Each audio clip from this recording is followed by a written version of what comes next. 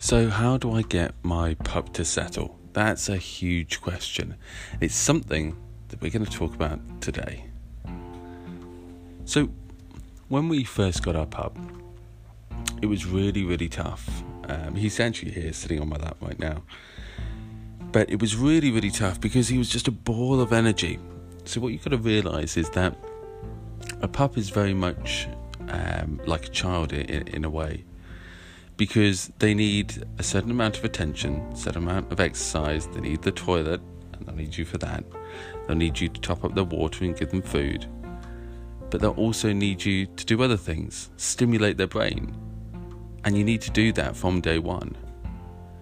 And now you're probably thinking, okay, well, from a pup, how do you stimulate their brain, or how do you get them out of their energy?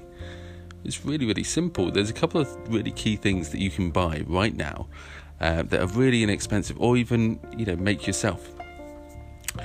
What we did when we first got our pup was we made sure that he had the right sort of food. So we used Wainwright's puppy food at the time. Now we use Wainwright's large breed. And we used the scatter technique. So before we used a bowl, and that bowl had these three sort of nodules in the middle, and so the nodules in the middle stopped him eating as much so fast, because we've got a Labrador Collie. They really love to eat all the time, and they never seem to get full. So we made sure that he was given that first. So that was mentally stimulating him. Also, using the scatter technique that we use nowadays, we use a scatter rug. So that's just a rug with really large, almost rubber-like, straw-like bits that come off the sort of top of it. And they're really, really good for dogs to be able to forage and get that instinct back in them. Because remember, they are dogs. They are there to either retrieve things or to work for things, and you need to keep them stimulated that way. So we use that foraging technique. So that's in the morning. Now, if you've got a pup, a really young pup, and they can't go outdoors, or you don't want them to go outdoors until they've got the vaccinations, there's a couple of other things that you can do. So you can play in the house. Now, I would say if you sit on your sofa and you play fetch with them, or wherever you are going to be, try not to go on the floor, because that should be their space. And if you keep it that way, that you're on the sofa and they're on the floor, then that's always going to bode well for you, and you won't get into those sort of antics of, if children are on the floor, then the dog wants to play with them, because that can be, not so nice, and in some ways dangerous at times. You want to make sure that you give them the balance that they need. So what we do at the Ultimate Dog Training is we make sure that every phase of their life, they've got new things to do, as I was saying on the other podcast the other day. Now, there's a couple more things that we actually put in our manuals and guides. But one of the key things that one of our listeners actually came up with and said to us was this: don't be afraid to bring the outdoors in. For example, if you're okay with sticks coming into the house, fantastic. Bring their favourite stick in. Make sure that it's not going to harm them in any way, and always do it under supervision. But those things to be coming inside in a safe space for them could be really, really good for them. Now, we've got far too many toys. I think we've spent thousands on toys, I'm sure, and every time I seem to go into our local pet store, we spend at least £100. It's a bit of an issue. The fact is, your pup is not your child, and you've got to dissociate yourself from that. And the sooner you do so, the better. And I'm saying this because the more toys they have, it doesn't matter. You put a cardboard box, an empty cardboard box in front of them, and they will love that more than some of the highest value Kong toys out there. Saying that, a couple of things you really should have. Now, when we first got our pup, it was a really exciting time. And one of the main things that we saw and we heard reviews about was Kong toys. So Kong, especially the Kong Chewy toys.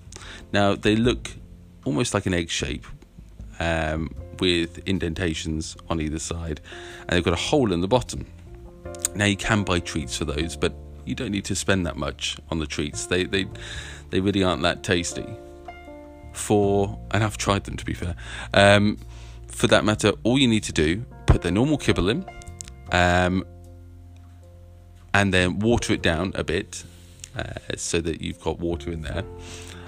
And on the top of the Kong toy, there's actually another hole at the top. So you can cover that up slightly, maybe with a bit of tape. And then, or a bit of peanut butter will do the same thing. And then on the bottom, when the kibble's all up to the top, put peanut butter right down at the bottom, so it's like a plug of peanut butter. And then all you do is you freeze it. That's going to not only help stimulate them, it's going to give them a really exciting, fun treat toy to have, and it's going to help them settle. And that's what this is all about. So to be able to make them settle, a couple of ways. Use that Kong toy, put your foot on it, on one side, not so that you can hurt the dog or harm the dog at all, but just put it on the bottom end, and then let them lick the peanut butter off and start crunching it, or try to put their mouths around it. And usually this will be done either on their bed or on one of the travel beds. And doing it this way, if you're able to do that, then they're going to realise that on the floor, this is really good, really exciting, and I'm getting rewarded for being on the floor and being good.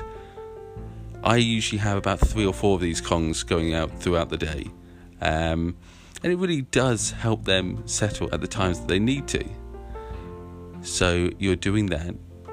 You've also got the scatter technique. So the scatter settle is this. When they're on the floor, use your sit command. If they're just puppies, then you make sure that they're relaxed, and every time they lay down and they're good, then you have a treat. Now make sure that treat is kibble or something nice and tasty. Maybe even go for the puppy treats that you can buy, that they're used to. And then every time they're looking away, you put a treat down. Make sure that they don't see that you're giving them to them, because you don't want them to be in a stage of begging for the food. So you want to just put it down. We've actually trained Barney that he always looks down when we're doing this technique. He's far too bright. So he looks down and he never sees us scatter them. So he's always waiting for the next thing. Yet again, mental stimulation is really helping them, because these dogs, they're used to either working, as I said, or they're used to they're used to running around all the time. So if you can't get them out for walks 3-4 times a day, then mentally it's going to tire them out. And this is one of the things that I didn't know when I was younger, that I was taught when I was maybe 18, 19, that when you're actually out for a walk, the most tiring thing for them will be if you're letting them sniff. It's called a sniff walk. And doing those sniff walks, it will really tire them out. And the reason is because they're using more energy to sniff around and to do all of that than they would be running around, because they're used to running around. It's like going to the gym. If you go to the gym 3, 4, 5 times a day, by the time you come to a year in or 6 months in, you're going to be far better at doing whatever your goal was. So if I just went out for a run now, I'd be shattered. But if I was doing it for 3, 4, 5, 6 times a day, then I'd be absolutely spot on, and I'd be able to do it much more. And that's where this all comes in. So the settle techniques. Number 1, get yourself a Kong. Fill it with your kibble, wet the kibble, and put peanut butter on either end to plug it up. Put that in the freezer, and they'll absolutely love it. It'll take them about 5, 10, 20 minutes to get through. And use the right grade. So puppy ones are blue, the next stage is pink, the next stage is red, and then you've got black ones for the ultimate chewers. Then keep in mind that you've got scatter techniques, and you can use special mats for that. So go on Amazon, have a look.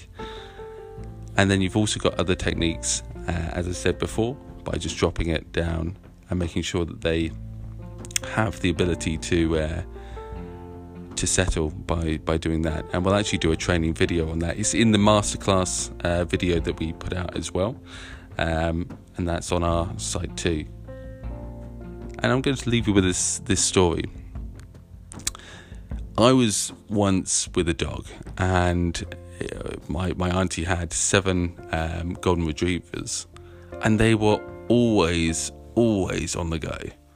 And she had the smallest of houses I've ever seen.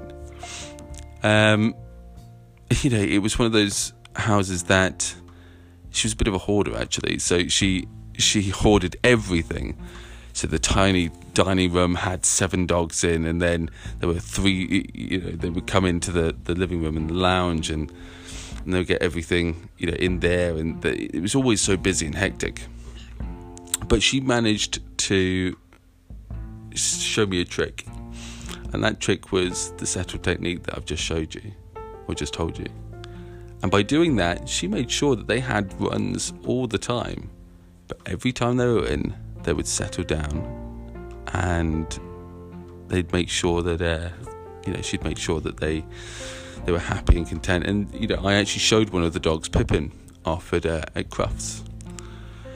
So using these techniques really work, and if you carry on with these techniques and make sure that you're doing them every day, it will really, really improve their cognitive ability.